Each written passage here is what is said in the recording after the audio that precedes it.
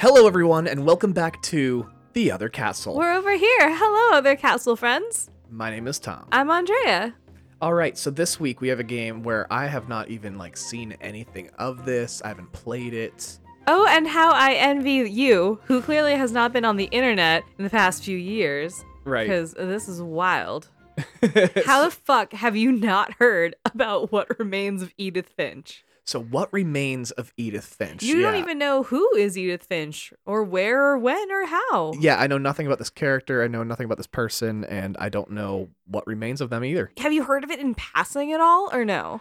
I mean, yes, vaguely. Whenever I'm researching games that say, hey, this is a really, heavy storyline game, What Remains of Edith Finch shows up on that list all the time. That tracks. I guess it would show up if you're looking into a Firewatch or a walking simulator where nothing happens. I've played this. Yeah. And it's a no from me.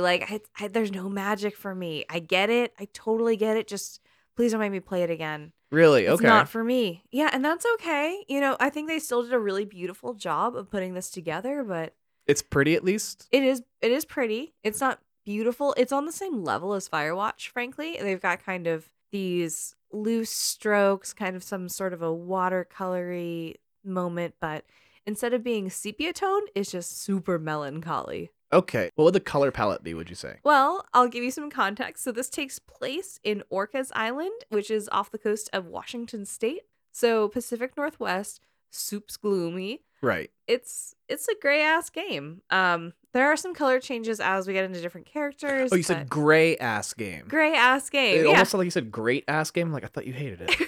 I'm a flip flopper, y'all. Yeah. No. There's still no magic from me. Speaking of this game, so it won a billion Game of the Year awards. Okay. Just indie ones. In the Game Awards in 2017, it won Best Narrative overall. Wow. Right? And we talked about 2017? Yeah, and that's peak fucking indie games with killer stories coming out. Yeah, no kidding. It won Best Indie Game at the Italian Game Awards in 2018. It won a 2018 South by Southwest Award for Excellence in Narrative. Oh my gosh. The same South by Southwest that Obama has been to. Right. It got Best Narrative from the Game Developers Choice Awards, GDC. God damn. We got Best Gameplay by Games for Change Awards, and the one that kind of befuddles me the most, Best Game, period. Just Best Game, period. Yeah, at the 14th British Academy Game Awards. I mean, I don't know what their standard is for best games, so... I'm not familiar with this institution. I know British people like fox hunting, I think. Yeah, but also, other games where shit happens, not this weird melancholy thing. So, anyway, that's just to say what this game has accomplished. So, Gotcha. Where'd this game come from? This game came from developers Giant Sparrow, who did one other indie game called The Unfinished Swan that was super indie, just very story-driven, similar to this, where it's also very story-driven and has a kind of a loosey-goosey, floosey narrative where things are a little fantastical, but not too crazy. They love that. They did well with that one. That one won some awards, and then this was the follow-up, which has some ties to the game, which I'll talk about later. Thing that I got into in this is that this game was released in 2017 across most platforms, on the Switch in the 2019, and was published by Annapurna. Annapurna, who's that? That doesn't sound familiar? No. So Annapurna, they do movies. That's a movie producer publisher house. Oh. This was one of their first big games to go out for Annapurna Interactive, their gaming division, which is really cool. Oh, wow. But Annapurna Films did movies like Zero Dark 30. Oh, damn. Okay. Spring Breakers, Her, Joy, Foxcatcher. These are some well-respected movies. Also Sausage Party. I mean, for what it was. Also Booksmart, which is fun. Yeah. Hustlers, it just recently did. And also Missing Link, that animated movie about the Bigfoot. Okay. Which also, I just want to say, Missing Link was nominated for the Best Animated Feature at the Oscars and lost to Toy Story 4. I mean, I never even heard of it until, I've heard of it, but, You haven't heard of the Oscar-nominated movie about Bigfoot? No, definitely not. Unless it's Harry and the Hendersons, I don't know another Bigfoot movie. The Bobcat Goldthwait one, just swinging for the rafters. Yeah. Yeah, so kind of a random pairing, but, that's the house that brings this forward. It's very narrative-driven. They're like, all about let's tell stories, Mm-hmm. let's be indie, let's drink fucking coffee and talk about Europe and wear stripy shirts. I don't know. I didn't get to shoot anything in this game. Yeah. So what is the gameplay like? So the gameplay itself, it's first-person exploration game, which means it's a walking simulator Mm, with some minor QuickTime events just to push the narrative along. okay. So one thing that is interesting and like is an artistic choice about this is that it is a QuickTime event game, but you don't get any prompts on screen to hit specific buttons or do a certain sequence. You have to kind of button mash a little, frankly, to feel out what you should do. And after a while, you do kind of get the rhythm of it of this, the L stick kind of moves me here, the R stick lets me look over here, this is how I interact with things with X or triangle. But frankly, it's kind of cool and pretty that they don't put anything on the screen. Now, do you say that in the sense that like how Dragon's Lair didn't do like here's the button you need to push next? You kind of had to guess as to which one. Yeah. Oh wow. Yeah, Okay. yeah. There's truly nothing on screen saying like X or like there's a lot of narration and a lot of kind of inner thoughts or a lot of reading and text will appear. And it's not like a text appears, it waits for you to read it, and then you hit X and it goes away. The text will just stay there, and when it's done with you. Oh, When you're moved on, you're cruising. does it float off into space like Star Wars? Sometimes. Okay.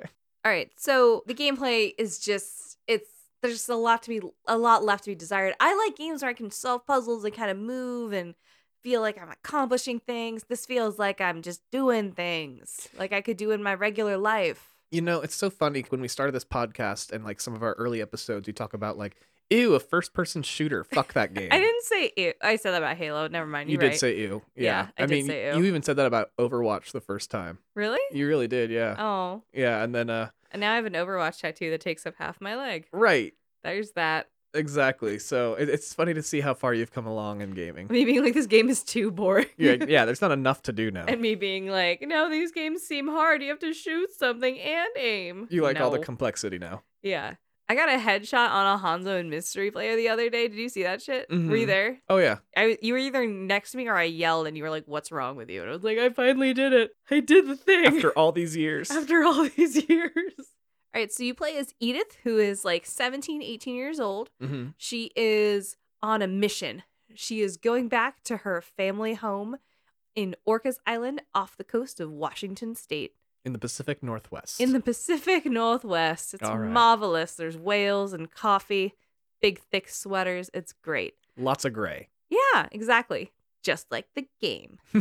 So it's like straight up secluded on an island by itself. Like I think she takes a ferry to get there. Like it's super cute. Okay. She goes up and it's like through the hills and shit. And it's very Pacific Northwest. Like you played Last of Us 2. The entire game takes place in Seattle. And Right. it's super gray and super leafy and shit like that. Mm-hmm. That's what it feels like just walking through where you're like, oh man, fucking Whistle Gang people are rolling up. This is a home that she kind of grew up in. She lived there until she was about 11 years old.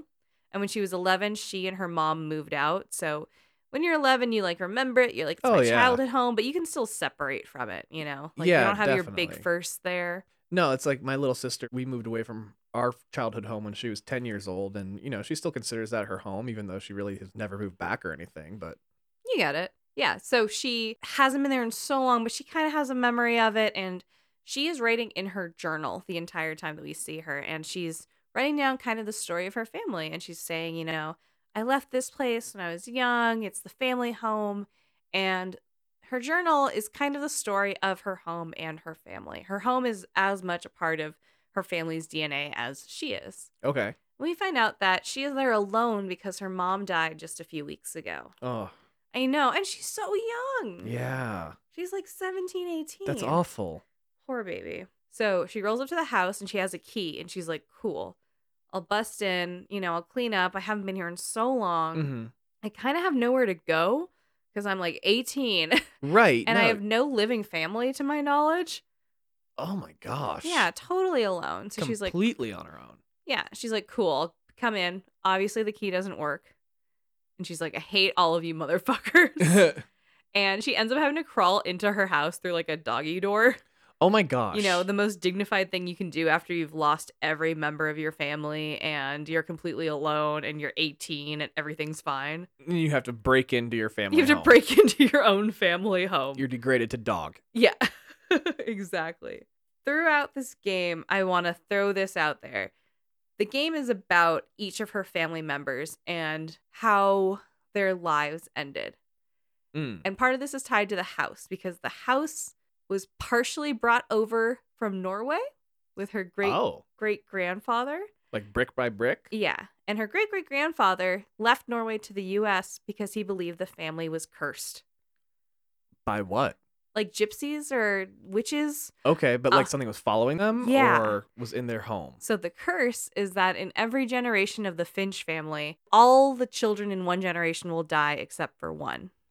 Damn. Yeah, it's a straight up murder curse. And it's very much like all these people will die in kind of violent and young ways, which is weird. And then it kept happening. So it's probably a curse. And it sounds like it's happened again. Yeah, exactly. Oh, this poor kid. Yeah. So part of her story is talking about how everyone died unexpectedly because everyone does die in crazy ass ways. Oh.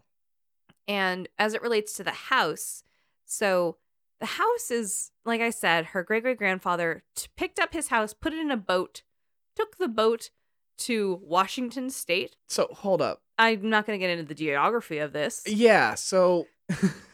in the Pacific Northwest. He went from Norway? He's from Norway. So he went around the world.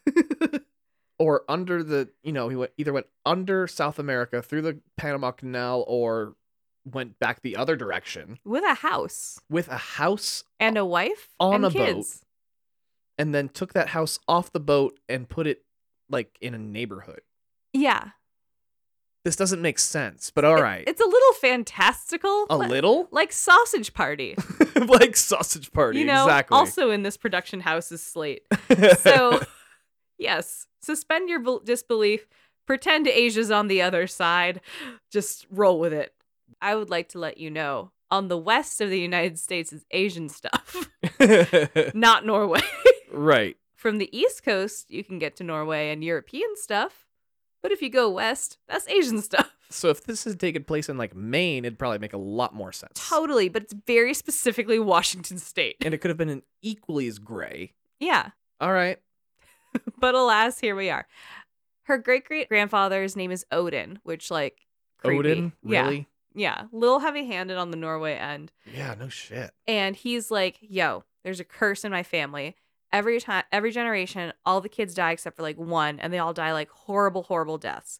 If I move my family over to the United States, maybe the curse won't follow us. And maybe that's why they go such a long ways, because they're trying to like lose the curse in the water. Trying to run from the Baba Yaga. Yeah, but but bitch, it's a curse. Right. So they get there, they're riding this fucking boat. They're like, shit, yeah, we got away from the curse. It's 1937. We're living large. As soon as the boat kind of gets to land, it capsizes. Oh, shit. So a lot of this house is built from scratch and kind of rebuilt. And then kind of throughout the years, as family members died, the family stopped kind of turning their rooms over and turned their bedrooms into shrines for these people that have died. That's not creepy at all. Yeah. And then for the new kids that were born and came into the family, they would just make them a new bedroom. They'd build new rooms. Yeah. So you just kept building onto this house? Yeah. So if you're following me, this is an insane looking house. It's like a Frankenstein house. And it's built by insane people who are plagued by a curse. It sounds like the Weasley's house in Harry Potter. Yeah. I couldn't remember if it was like that one kind of stacked on top of itself, but it's kind of a hobbledy-dobbledy fucking... Yeah, insane looking thing. Okay, I get where you're going with it. And each room that is left as a shrine is kind of left exactly as the person would have left it, so all their shit's in there. Oh wow. And Dawn, who is Edith's mother, was like, this is fucking weird and we shouldn't do this. Thank God somebody thinks that's weird, because I know people that have done that and that have like left the room exactly as it was left behind as the person after the person died, and it's just people deal with death in different ways. Totally. That is not a way that I understand. Yeah. I love clearing things out, so that would drive me crazy. Yeah. Also, when I'm dead, just donate my shit. Just get rid of shit. I don't care. Okay. So Dawn is like, this is fucking weird. Let's board them up. Board up the rooms? Yeah, instead of, Not clean them up? No. Oh. She's not, like, great at stuff. So Dawn boards up all the rooms. They live in the house with Edie, and Edie is the great-grandmother. So she's Dawn's grandmother. She is the surviving Finch of that generation. Mm-hmm. And Edie's like, well, fuck yo shit. And she drilled peepholes into everyone's bedrooms. Oh my God. So you could... So Edith, the surviving Finch, grew up in this weird house where there was a fucking museum to her dead relatives. Right. And she couldn't even learn about them. All she could do was like peep in through the peepholes and learn about them that way. That is the creepiest, weirdest thing. Yeah. And we all have weird family things. Right. You know, my family likes to open one gift on Christmas Eve and the rest on Christmas morning. But, you know, it's to each their own. And some families like to have peepholes into their shrines after their family members die. Yeah. The Finches. Totally. Specifically the Finches, not us. So we go into the house and there's all these boarded up bedrooms with peepholes. Mm-hmm. It's fucking weird. It's fucking scary. And like poor Edith, this is just the home that she knows. This is for her normal. Right. Oh, that's so weird. Can you imagine, bitch? You know what? It's a little bit like the Hello Neighbor house. Okay. And then it gonna just say builds that one too. on itself, and there's a bunch of peepholes in kind of weird ways. Because then additionally, there are secret passages between rooms. Like in Clue? Yeah, like in Clue. Okay. And this drives a lot of the gameplay where you are exploring the house. You are getting to know every single Finch. Mm-hmm. As you meet each Finch, you're filling out your journal and talking about how that Finch died. And then between rooms, you kind of have to like scale walls sometimes and crawl through shit. Okay. It's a whole ass thing. For the rest of this, I'm going to I don't want to get into like the nuts and bolts of like, and then you push the chair and it's behind a box or whatever. No puzzles. Yeah, so that's not fun to explain. So I want to go into the stories of each specific Finch that we meet, in order at least. As you play each Finch, you find a totem of theirs that tells their story, and then you live their story as them. Okay. So as Edith is narrating it, sometimes the voice will change to adapt to the story, and your gameplay will differ from where you're doing a walking simulator, just like Firewatch, just like Henry, into something that's slightly different. Maybe you're in the third person or first person. Maybe you're kind of flipping through a flip book, things like that. So I'll kind of get into get perspective changes. Yeah, exactly. And I'll get into that. I just want to kind of format-wise let you know, none of the bullshit, just all the good shit. Totally. No, that's very rare in a video game to get like a perspective change. It is, you know, it's still kind of shell-shocking when you get a character change, frankly. Yeah. No, you're not wrong. So the first Finch we meet is Molly, and Molly lived from 1937 to 1947. 10? Yeah. Whoa. I heard you do the math on that. You did. So Molly is 10. She's this cute little girl. Her room is all pink, and we find her journal.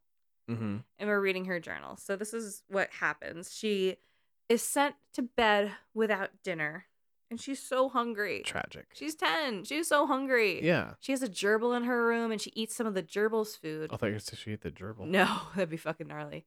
But it's not enough. And so she goes to the bathroom, and she finds toothpaste, and she eats a whole tube of toothpaste. Oh, no. But it isn't enough. And she goes to her window, and she finds some strange berries. Oops. And she eats as many of those as she can, and it's not enough. Oh, no. And she looks out her window, and she sees a bird. What's she going to do to the bird? And she unlocks the window, and she goes towards the bird. And now she's a cat! Wait, what? And now you're playing as a cat. I'm sorry, what just happened? And you're catting, and you're pouncing, and you have to eat this bird. This bird is everything. You are starving. How did she turn into a cat? Once you get the bird, you become an owl. So you weren't chasing an owl before? No. It's a completely different species of bird you were chasing. Yeah, this is new. Okay. And you're flying, and you're soaring through the air, and you're beautiful, and you're wise, and you see a rabbit. Uh-oh. I don't like this part. I love rabbits. I imagine you didn't like this part at all. And you have to dive down and eat a rabbit. Oh. And once you get the rabbit, you soar through the bottom of the frozen lake, and you're a shark. You don't become the rabbit? Nope, you're a shark now. You go from cat to owl to shark. This is the first level. This doesn't make any sense. Okay. You're a shark and you find a seal. And you eat the seal, but it isn't enough. Oh. And then you become a sea monster. Like any specific sea monster? Like a bunch of tentacles, but not a tentacled animal. But not Cthulhu? Just like something mythical. Okay. And you're on a boat and you eat a man, but it isn't enough. That's still not enough. Oh, no. And then Molly kind of comes back out of being a sea monster and she says, and I'm going to eat me eventually, kind of. I'm paraphrasing. It ends on her writing in her diary, I will be delicious. And that is the last entry in her diary. Did she resort to like self-cannibalism? She's 10. I mean, the popular theory here is that the berries were poisonous and she was hallucinating on her way, like spiraling out into death. It is mildly up for interpretation, but it's basically that's the night she died. That's what we know. We know that she ate berries that looked kind of funky. And then the rest of this was absolutely wild. And again, chapter 1, this is insane. And like I mentioned, they don't give you prompts. So you're literally kind of scrolling down, reading through someone's diary page, and then you're a cat. So right. You're toggling like, I go here, I'll figure out how to jump soon.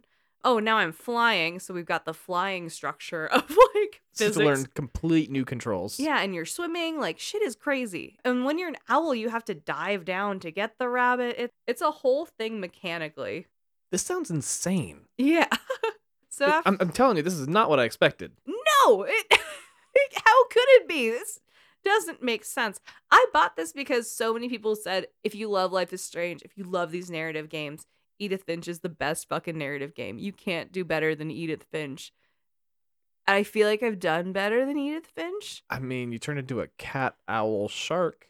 I do enjoy some of those. I love all those animals, actually. Yeah. Yeah. Nah.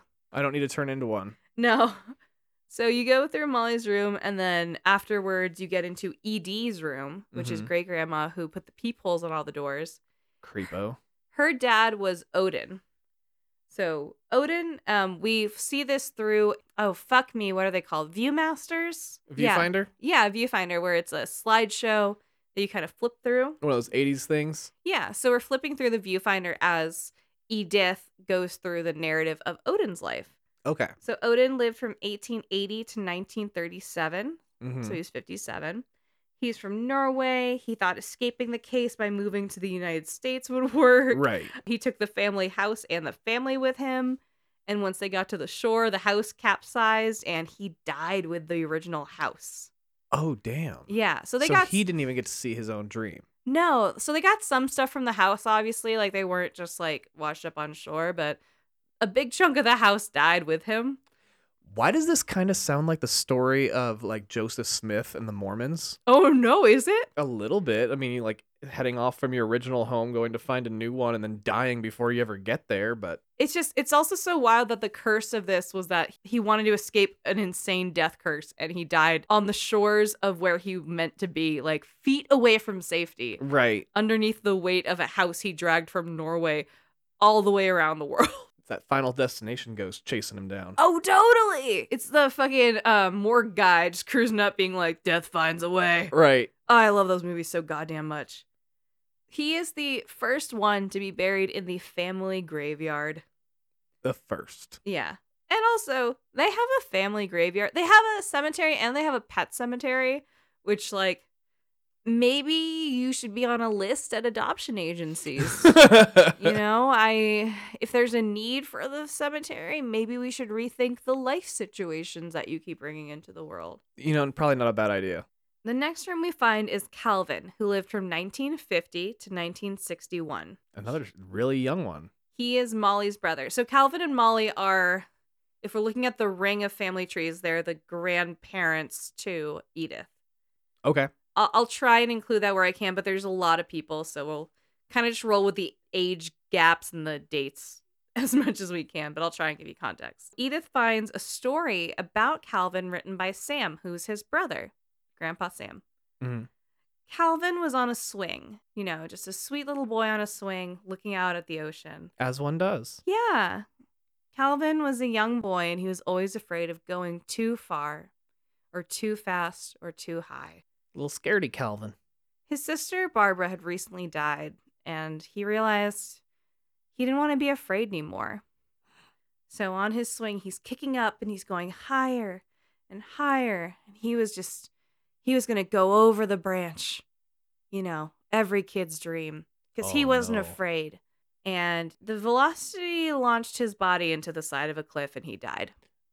Like off the cliff? Yeah. Oh, no. Also, someone put a swing on a cliff. Yeah, that's not responsible at all. Yeah. So, like... You're asking for trouble by doing that. Yeah, this is fucked because it's his brother writing about how his dead brother didn't want to fucking be afraid anymore. Right. Now he's taking a stand. He was sad about their sister dying, and he just launched himself into the side of a cliff. Oh. I know. And, you know, a lot of the people that love this game talk about how it's so heartbreaking and so sad.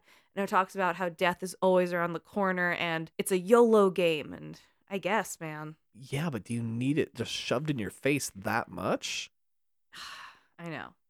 So this next one is actually a lot of people's favorites. There's two that like really stand out as like fully people fucking love this. This is what people get tattoos of, fucking print art things about, you know, all about it. So this is Barbara.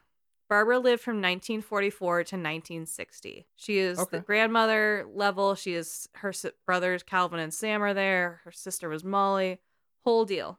They also have another brother named Walter. They had a family curse. They had 5 kids. That's their fault. Barbara is fucking cool as shit. She was a child Hollywood star. Oh, nice. When she was a little girl, she starred in a movie called My Friend Bigfoot. Oh. And like implied some other sequels, but basically she was just this little girl like goddamn Shirley Temple. Shirley Temple, okay. Yeah. But she had a scream that people lost their minds for. She just had a perfect horror scream. Oh, she was a little scream queen. Yeah, she was a scream queen. Oh, that's great. And now she's 16 and she's all washed up. Already. She's getting no offers. Oh. No one wants to hire her. She did not age well? She lost her scream. Oh. And she's cute. She's a cute 16-year-old girl, you know? She's spunky. But there's a lot of cute 16-year-old girls. Yeah. You got to have something else. Yeah. But she died when she was 16. Her room is so cute. Her room is all made up very Hollywood style. There's like director's chairs and like film reels and clappers and shit. It's really cute. The fun thing about this one is that as Edith gets into this room, she's like, oh my God, Barbara's like a fucking star. There's posters of Barbara as a kid on the wall and all these cool things and awards and shit she won as a kid. In the middle of Barbara's vanity, there is a comic book that is fucking like a real ass comic book called Dreadful Stories, and it's like a mass published like 52 piece that talks about Barbara's death.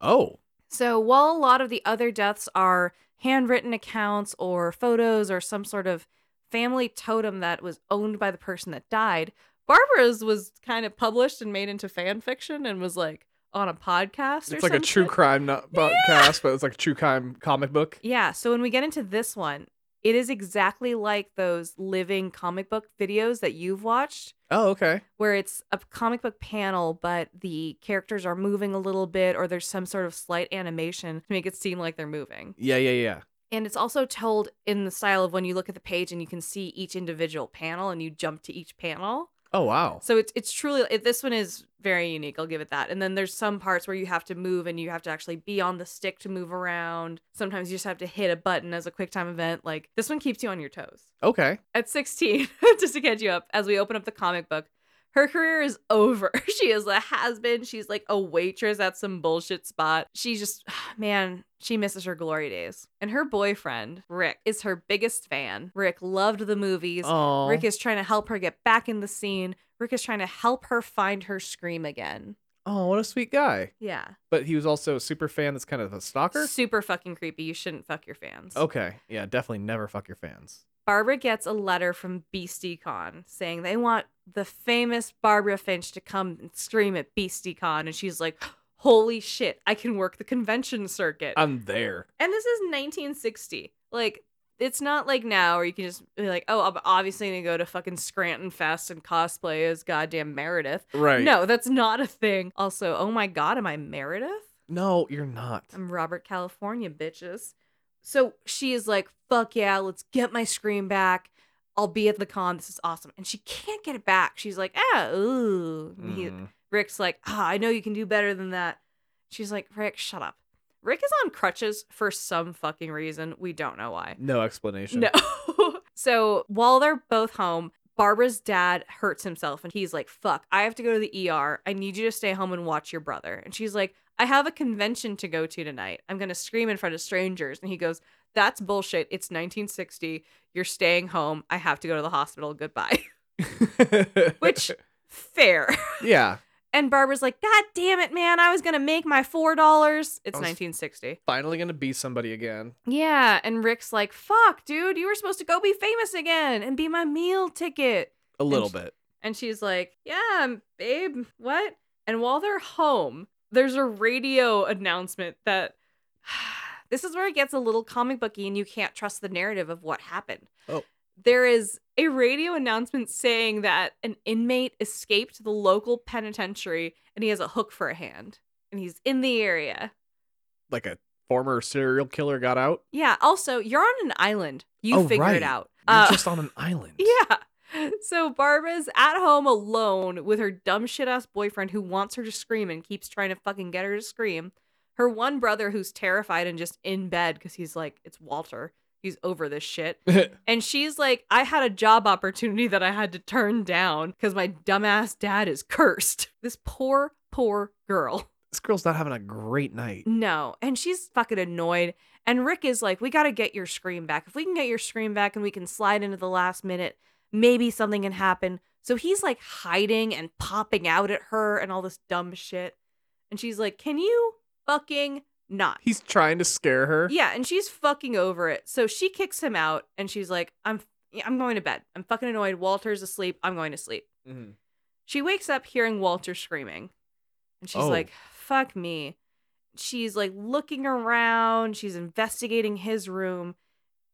And when she gets into his room and she turns around, the Hook Man is there. Not the Hook Man? Yeah, who may or may not be real. I'm suspicious of that. So she's running through this hidden passage to get away from him. And like, side note, sometimes you see hidden passages in people's stories, which are the hidden passages you need to take to get to the next level. Oh, okay. Which is kind of fun. Like, there are little treats in the narrative that help you push along. But honestly, the lack of gameplay is still frustrating. That's good reveal. Very. So she manages to like push him off a stairwell using one of Rick's crutches that like he left there for some fucking reason. Oh shit. So she pushes him off a stairwell from the second story down to the first story.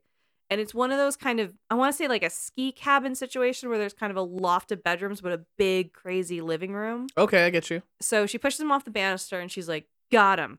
She runs downstairs and she's like, I'm gonna make sure this motherfucker's done. And he's not there. Because it's a Scream movie. Yeah. And also they use the music from Halloween throughout this. Which is, really? Yeah, that high-pitched shit. Little heavy-handed. Yeah, but like we lean in because it's fun. All right. It's all monster campy movies. So the doorbell rings. And she's like, how many fucking tropes can we squeeze into this? So she's going to the door. She hears some whispering. And she's like, all right, motherfuckers. And she opens the door and there's a big surprise and it's all the monsters from the convention. They came to see her. But wait, why? And then in the comic book, she screams and is killed by all of the monsters, who may or may not have been real monsters. I'm so confused. That night, her boyfriend Rick disappeared and was never found. This is all very confusing. Her brother Walter hid under his bed the entire time, and it mentally ruined him. And what did he see? Does he say? No. Okay. Because it mentally ruined him. Ruined. Okay. When her parents got home, all they found was her ear in a music box. Just her ear? Yep. Ugh. I know! So, like, this is obviously, like, the fictionalized version because this is a comic book that has a barcode on it. Right. So it's not real, but it's obviously rooted in something because this is pulled out of, like, a real story that happened in this family. Right. So my theory is that... So there's a fair argument that the Hook Man was real. Okay. And, like, killed them all. I don't think that the convention showed up at her house. That doesn't sound realistic. It feels improbable. I mean, obviously, I think the boyfriend killing her is a very good route to take. It's usually the partner that kills them. Very real possibility. Yeah, there's a letter that goes out if my body is found and you are not convicted within 48 hours. I'm sorry, what? And I don't think that her brother did it because he was like 10 or something. He was a little boy and her parents weren't home. So I think it was the boyfriend. Okay. Do you have a theory? Do you have an inkling? I'm still stuck on that. If a letter going out 48 hours after you die. Nothing to do with the game. Barbara's little brother, Walter, who was ruined by her death. Right. Walter lived from 1952 to 2005. Oh, he had a nice long life. Yeah, he didn't do too bad. He was 53. Edith is walking around the house and she finds a bunker underneath the house that was clearly being used. There's like cans of food, there's like a bed situation, there's like, just stuff everywhere. When was it being used? Recently or? Relatively recently. Okay. She finds a letter from Grandpa Walter just kind of on a desk. After Barbara's death, Walter, he was like 8 years old when Barbara died, is completely broken. He talks about this curse of an earthquake and a monster that he needed to hide from, and that felt inevitable. And if he was hiding, he couldn't be found. But if he was out in the open, it would find him. That's the basic analogy. I don't want to spoil any actual language for people who do want to experience it, but the gist is that. So it's like when you are a kid and you're sleeping in bed and you know that if like your toe is out, the gremlins will come out and eat your foot. Yeah. Okay. But with a real ass curse that killed his sister. Okay. He was there when only her ear was found. Right. In retaliation to the curse, Walter eventually builds this bunker underneath the house, and he lives there unknown for 30 years. Damn, son. They think he kind of just disappeared, and then they're like, well, Walter's probably fine. The other ones died off. Right. So he's either in or out, and he'll call us when he feels like it. He spends 30 years underneath the house. Like, he lived there when Edith lived there, and he never met Edith. That's wild. Yeah. The letter is from the day he left the bunker. He was like, I've been here for 30 years, and honestly, at this point, I'm pretty sure I outlived the curse. I've been here, nothing's happened, everything's been fine. I'm gonna go live my life now and enjoy the time that I could have been spending in happiness. You know? He's realizing that he might have wasted his time. He goes out, and Edith kind of picks up the narrative now because this is where the letter stops, so she says that apparently he opened the door to the bunker and he explored, and you're on this island in Washington. And it's beautiful, and there's trees and greenery. And he's walking down this trail, and he's hit by a train because he was walking down train tracks. Oh my God. Immediately was hit by a train. How do you not even hear it coming? He might not know what a fucking train sounds like. He was in an underground bunker. For 30 years, yeah, I guess. Yeah. Also, this island has a train? I don't really understand if this is a peninsula or not, but it said island. Okay. Like, they refer to it as an island. Maybe it's like, you know how there's that little train in Glendale around the 5? Right. That the horses walk around for the children? I don't know, it was big enough to kill a 50-year-old dude. But yeah, poor fucking Walter. Oh, poor guy indeed. And Edith's whole thing is that I literally lived in this house and I did not know this person was there. Right. That's fucking terrifying. I mean, I've heard of people like finding like homeless people that have been living in their houses for like 10 in the years. walls and shit. Yeah, so it's not unheard of, but still, just to think that there's a family member living under there that whole time. Secret Grandpa. So the last of this generation's group is named Sam. He was born in 1950 and died in 1983. Okay. So Edith finds a kind of a bunch of photos from Sam, and Sam is her mom's dad. So all these photos were from a trip that Sam and Dawn took together, which is kind of cool. So you see the photo, and between each photo, instead of flipping through a photo like a photo book, you go and you're in the camera and you're zooming into different areas of the photo to get the frame of the photo that lines up with the story piece. Oh, I get what you're saying. Which is kind of cool. It's not really a full zoom in like in that Spider-Man mini game where you have to find the billboards. Right. But it's kind of, you see this larger scope through your lens and you have to kind of explore it to find exactly what we're talking about in the photo. I get you. So this is how we explore this one. Sam took Edith's mom, Dawn, on a hunting trip. And it's cold, it's mucky. She's like 11 or 12 or something, so she's starting to be a little bratty about shit. Sam's a Finch, so he has daddy issues. All their family's all fucked up. He's doing his best. He's teaching his kid how to go hunting. They get a deer, which is great. So they go up to this like part of the cliffside and they're like, we're going to pose with this deer because how beautiful is this? We're going to love this. This is a beautiful family moment.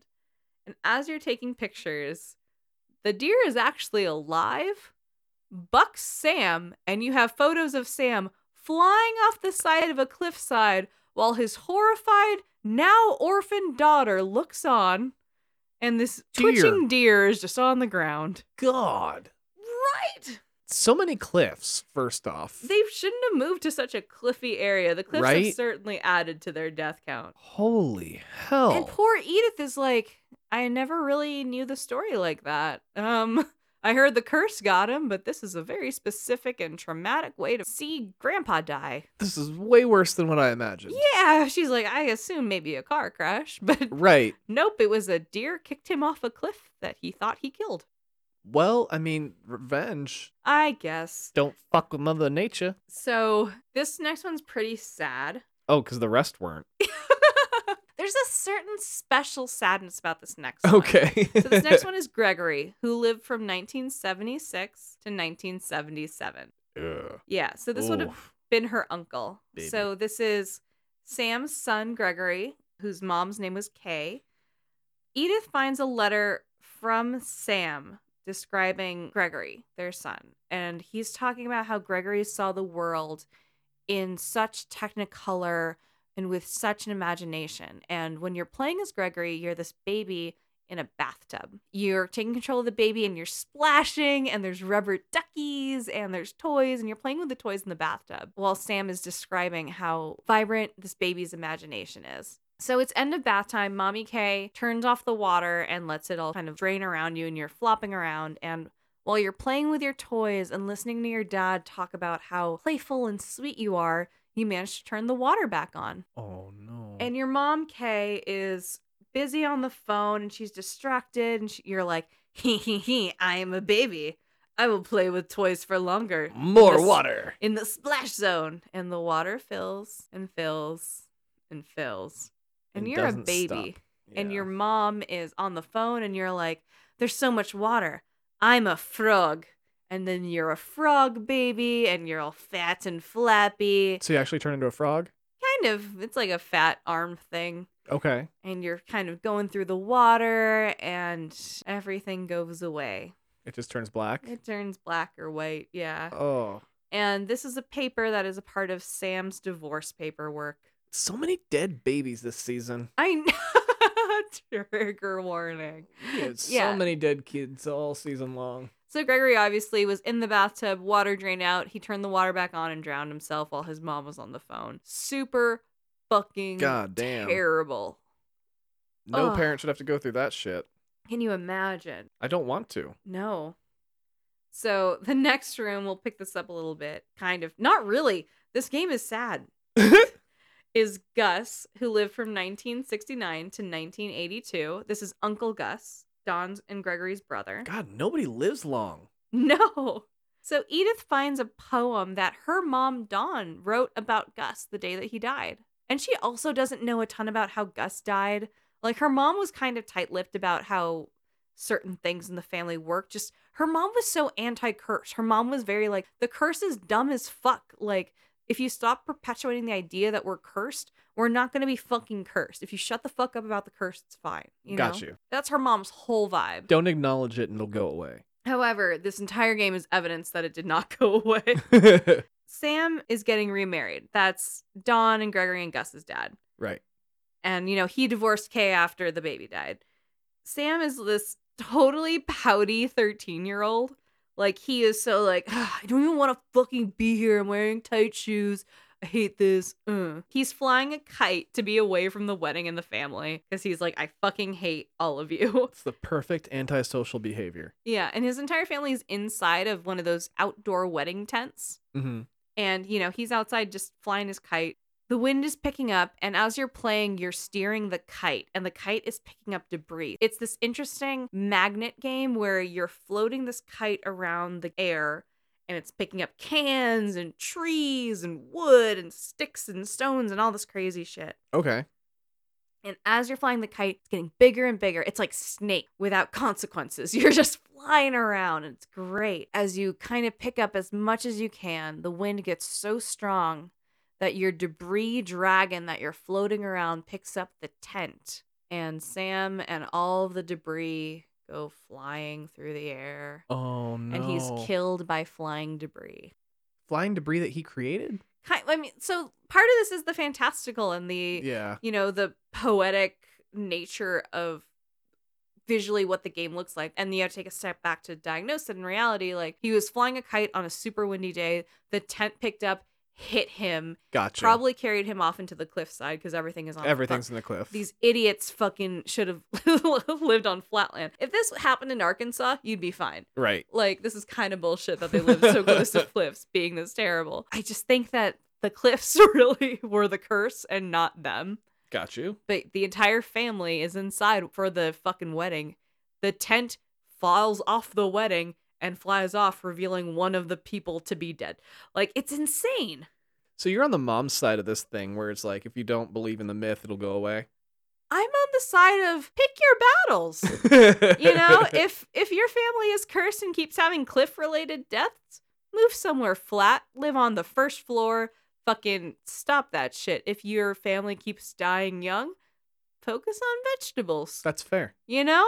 I have high cholesterol. I eat nuts and avocados now. There you go. Hopefully I live a little longer. It's not a curse. It's just a product of me eating a lot of steak because I love steak. That's fair. Steak is delicious. It is delicious. It's not a curse. No. I think these people are clumsy. You're not cursed with the love of steak. Yeah. So, I mean, and this one isn't like the tent hitting him and killing him. I can't really tell if it's the tent hit him or the wind was so much that it could pull up the tent and pulled him up and threw him off a cliffside. I can't tell if debris flew through and hit him like in every sci-fi thing. You know, it's a little unclear, but that's part of the poetic nature of the game is you play an artistic rendering of someone's death. Right. Holy shit. That's wild. And like usually in a video game, you know, a death means you get to start over. Totally. That's the goal in this is to get to the death. Oh God. Very different kind of like interpretation of dying over and over in a video game. As a PSA, I think if anyone says this is their favorite game, have a friend check up on you. Just out of love. I didn't love this and I'm horribly depressed. Right. It should have hit. Night in the Woods rocked me to my fucking bones and this was just long. This was just long. This is a 2-hour game, by the way. That's it? Yeah, you can definitely run through this in 2 hours. Oof. It still felt long. So, the next one we get to is actually Edith's brother, Milton. Okay. So, I want to take a quick flashback to when we were walking up to the house. There were some missing child posters. Oh. They were for Milton. Oh. Milton was born in 1992 and was not seen again in 2003. Until 2003 or? In 2003, he went off the grid. Okay, got you. And Edith doesn't know what happened to him. He kind of just stopped being. Her 11-year-old brother just disappeared? Yeah. So she goes through and she gets in his room and she finds a flip book, which is the most 11-year-old boy thing you can do. Right. How many flip books did you make as a kid? Like at least 2. Right? Like, they're always a pain in the ass, but they were really cool. Like, you could get the cool ones at the Scholastic Book Fair that, like, had a full narrative and color and shit. Those were sick. Or if you were cheap, you just did the corner of, like, your school book. Yeah. Oh, I loved getting those hand-me-down books where people had dicks all over them and, like, shit would turn into shit. It was great. Little action scenes of stick figures fighting. Yeah. No, totally. I know exactly what you're talking about. Yeah. So Milton has a picture, a flip book for his fucking, like, here's how I died. His is, first of all, so fucking cute. Oh? It's basically a little Milton, and he kind of looks like he's like a stick figure, like little boy drawing. Okay. This is also supposed to be drawn by an 11-year-old. And he is painting very Bob Ross style, and he gets a crown, and he's like, what? And some mythical shit starts happening. Of course. And he gets a magic paintbrush. Mm-hmm. And he takes his magic paintbrush and he's playing with it, and he paints a magic door, and he walks through it, and he's never seen from again. The fuck? Canonically, like I mentioned, this game does tie to The Unfinished Swan, which is Big Sparrow's first game. Okay. Canonically, Milton Finch is the king in The Unfinished Swan. Mm. And if you play both games, apparently it does kind of describe who this character is. He's not the protagonist or anything. I think he might just be a side character, but he's certainly important to the lore and is still a part of this world, which is really fascinating. Like, it weirdly reminds me of like a Bret Easton Ellis shared universe that he has. Where everyone's named Lauren. Yeah, or just like the main character in American Psycho is the brother of the main character in Rules of Attraction. Yeah. You know, little things like that. I think he just only knows like Irish people's names. Everyone's named Patrick and Bateman and yeah, that's fair. I think there's a couple Davids in there, and it's just very Irish. So the very last Finch whose death we explore is Edith's older brother, Lewis. Okay. Lewis was born in 1988 and died in 2010. So he made it to, is that 22? Yeah. Edith finds a letter to her mother, Dawn, about Lewis and his substance abuse issues from his psychiatrist. Ooh. So he was in a program of some sort. Yeah. And when she gets to his room, it's kind of like this hideout situation. It's kind of like, oh God, what do they call it? Is it granny suite, in-law suite, like a little apartment above a garage? Okay, yeah. Whatever that is. But it's obviously hand built by someone in the family, so it's kind of just a bunch of plywood and some shitty stairs. Right. And it's a little psychedelic. Like there's black light stuff. There's a bong. Like he was clearly a partier. And I know nothing of that. He's paying for it, you know. He's definitely in a program of some sort that his mother's trying to get him to do. Okay. And his psychiatrist seems super worried about him. This is all told from the perspective of someone who he was really close with, clearly. It's someone that he trusted with all of his secrets that I was super comfortable speaking to. Mm-hmm. This is the other major death story in the game. This one actually might be worth playing, to be real. Oh. As someone who never wants to pick this game up again. This one is really beautiful. Like the one redeeming. Yeah. The cartoon one with Barbara is very fun. This one is very beautiful. Okay. It's a story of a man who wanted more. So he obviously is in a program. He gets kind of a shitty job at a cannery because, you know, Washington State. And his job is taking fish and moving their heads to the guillotine and cutting their heads off. So on your right stick, you are taking a fish, pulling it down from a bucket, moving it over to the side to get its head cut off, and then shoving it into another bucket. Exactly what you'd think in a factory, and you're doing that just with your right stick. Yeah, somebody's got to do the job. On your left stick and on the left side of the screen, a story starts happening. And it starts off as a thought bubble. It's just like a little tiny thought in the corner of your eye. And on your left stick, you can control someone walking through that bubble. And in the left side, it looks kind of like a fucking platformer where you're kind of exploring a little bit. You're following a path. But on your right stick, you are still killing those fish, cutting their heads off. You're doing that monotonous task. But on your left hand, you're exploring and you're building this world. So it's like daydreaming while doing your job. Entirely. And it perfectly captures that, which is, it's a triumph, frankly. That is, now that I'm thinking about it more, I fucking love this. I might redact my bitching about this game because this is such a beautiful piece of work. On your right hand, and the entire chapter of this, which is like 10, 15 minutes long, you are doing the monotonous fish thing on your right stick. Oh, damn. The entire daydream is on your left hand. So on your left hand, it starts off as a little thought, and then it gets bigger and bigger and bigger as the story goes on. Okay. So you are envisioning yourself as kind of a knight, kind of a politician, kind of a Renaissance man in some sort of Renaissance time, and you come across this beautiful castle and you fight demons or dragons and shit, and you're, you know, rolling in and you're conquering things and you're becoming the king and people love you and people adore you. And on the other hand, you're cutting the heads off fish. Right. And you're bouncing between the cannery of where your real world is and becoming a king of a full kingdom in your left hand. And as the story progresses, your left hand takes over the entire screen and you are seeing side to side the full vision of your kingdom and all of these people screaming for you and cheering for you. And the entire time your right hand is still doing this fucking task. And it's so beautiful. And he comes to realize he loves living in his left hand so much more than he lives living in his right, to the point where his psychiatrist, who's still narrating this beautiful story, says there's one night where he forgets to go home. He just keeps cutting the fish heads like he's a million miles away. Wow. And as he's being brought into the kingdom on his left hand, he's being coronated and they're saying, "You're our king, you're our king." He goes up to receive his crown. He puts his head down. And on your right hand, you take the head off the fish. But fuck me, that is a good fucking section. God damn it. What the hell? And his psychiatrist kind of phrases it as, well, you know the rest. And Jesus Christ. that is how Lewis Finch died. These are some tragic shit. Oh, yeah, it's bad. It's real bad. So there must not be much left of Edith Finch at this point. No. that was their brother. That was the last one. So she kind of wraps that up and she starts thinking about the night that they left. Because they left right after Lewis's funeral. Mm-hmm. They buried Lewis in the family graveyard, and Dawn, her mother, and Edie, her great-grandmother, get into a fight.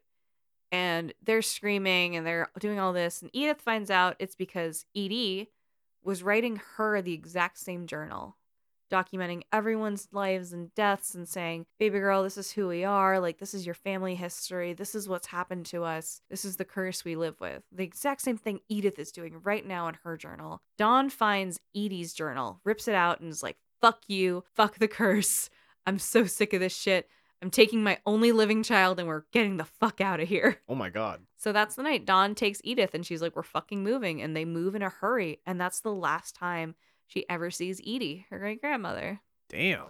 Yeah. And so she's having there's a lot going on with her, when she's coming back to this house and reliving her own trauma and living through her family's trauma and still trying to document it in appropriate ways so she can pass this on to her child because she is also pregnant.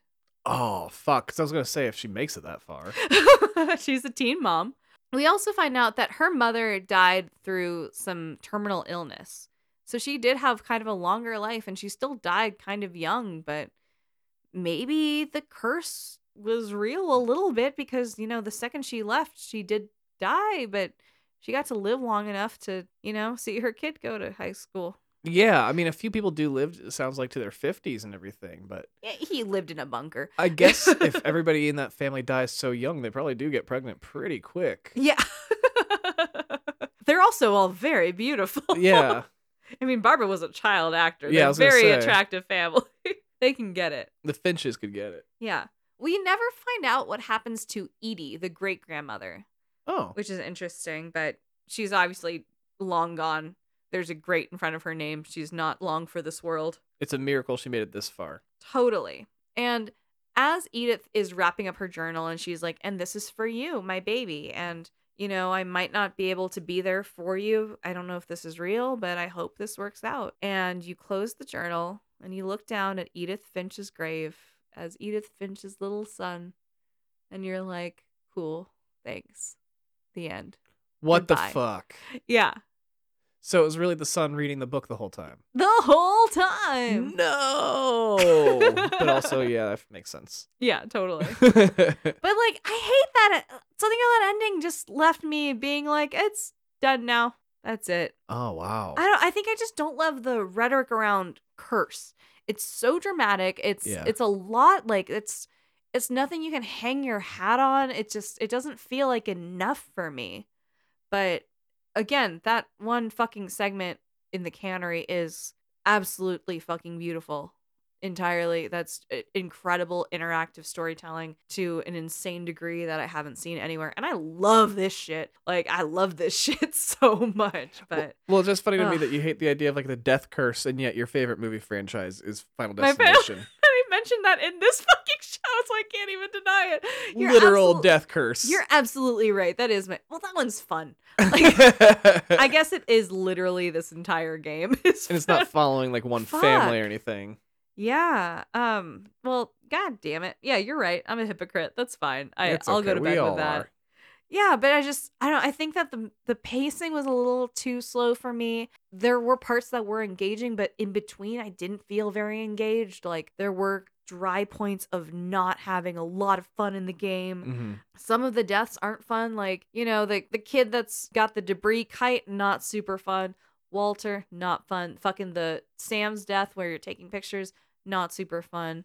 Just the fun wasn't there. I get you. But the storytelling, the writing is beautiful. You cannot deny it. And They got a fucking shelf full of awards saying how good they are at it. Absolutely wonderful writing. I just feel like I wish they had more gamers on the team instead of just storytellers. Like if they had a couple people who were passionate about developing engaging games. Like if this was a Naughty Dog game, this would be insane.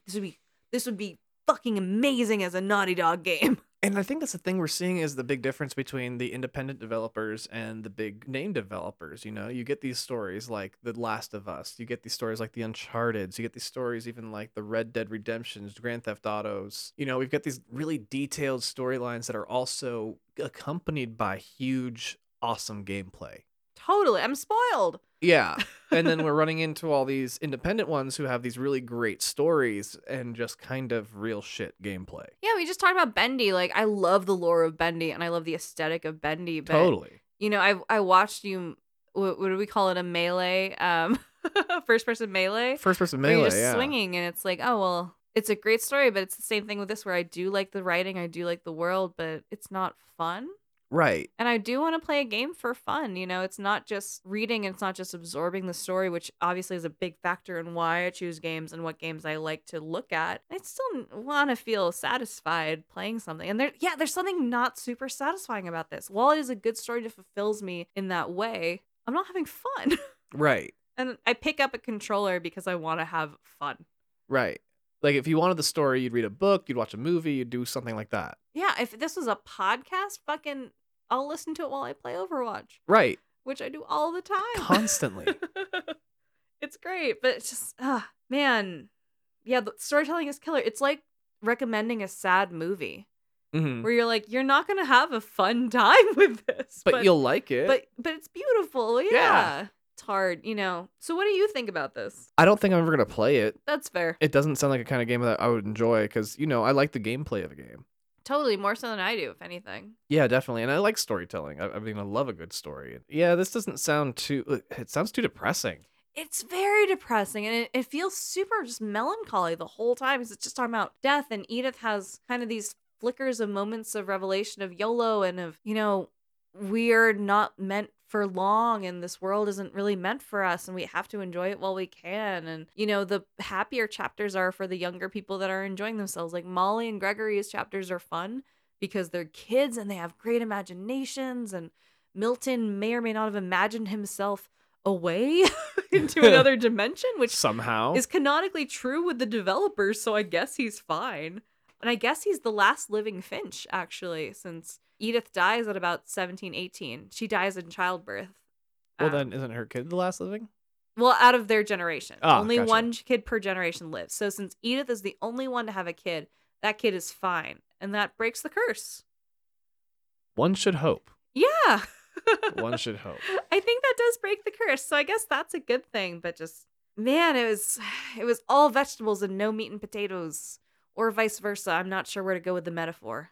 Yeah, some people would have preferred an all-vegetable dinner. Ugh, what, rabbits? I don't know what's wrong with I want an all-dessert dinner. That sounds delightful. You want to go get milkshakes? We haven't had dessert yet. Let's go get milkshakes. Okay. All right, Goombas. That is all that remains of Edith Finch. I'm sorry for depressing you. Yeah. But you can play by chapter. If you can just do that one chapter, it doesn't do it justice if you watch it. You have to play the Lewis chapter. Just have to experience it. Yeah, and then, you know, maybe watch a happy movie. What's something that makes you happy, Tom? Something that makes me happy? Yeah. Video games. Okay. Except for when they're sad Not video this. games. So I have a video that I love of a manatee swimming up to a big crowd of people, and then it gets to the glass and it smushes its little fat face. And he goes, boom. There's an Instagram account called Cats in Food where someone photoshops cats into food, and it's insane. It's disturbing, everybody. I love it. I love seeing birds. You do like looking at birds. I do like looking at birds. I love looking at dogs. There's a nice dog that lives in our neighborhood. His name is Shaggy Dog. Yeah. I think. Or Cornelius, one of the two. It's one or the other. But I hope you guys find something that makes you happy after this terribly sad game. Yes, we promise to bring you some more happiness next time. And I promise to have a milkshake shortly to make up for this depressing thing. All right, Goombas, until next time. Enjoy your milkshakes. Bye.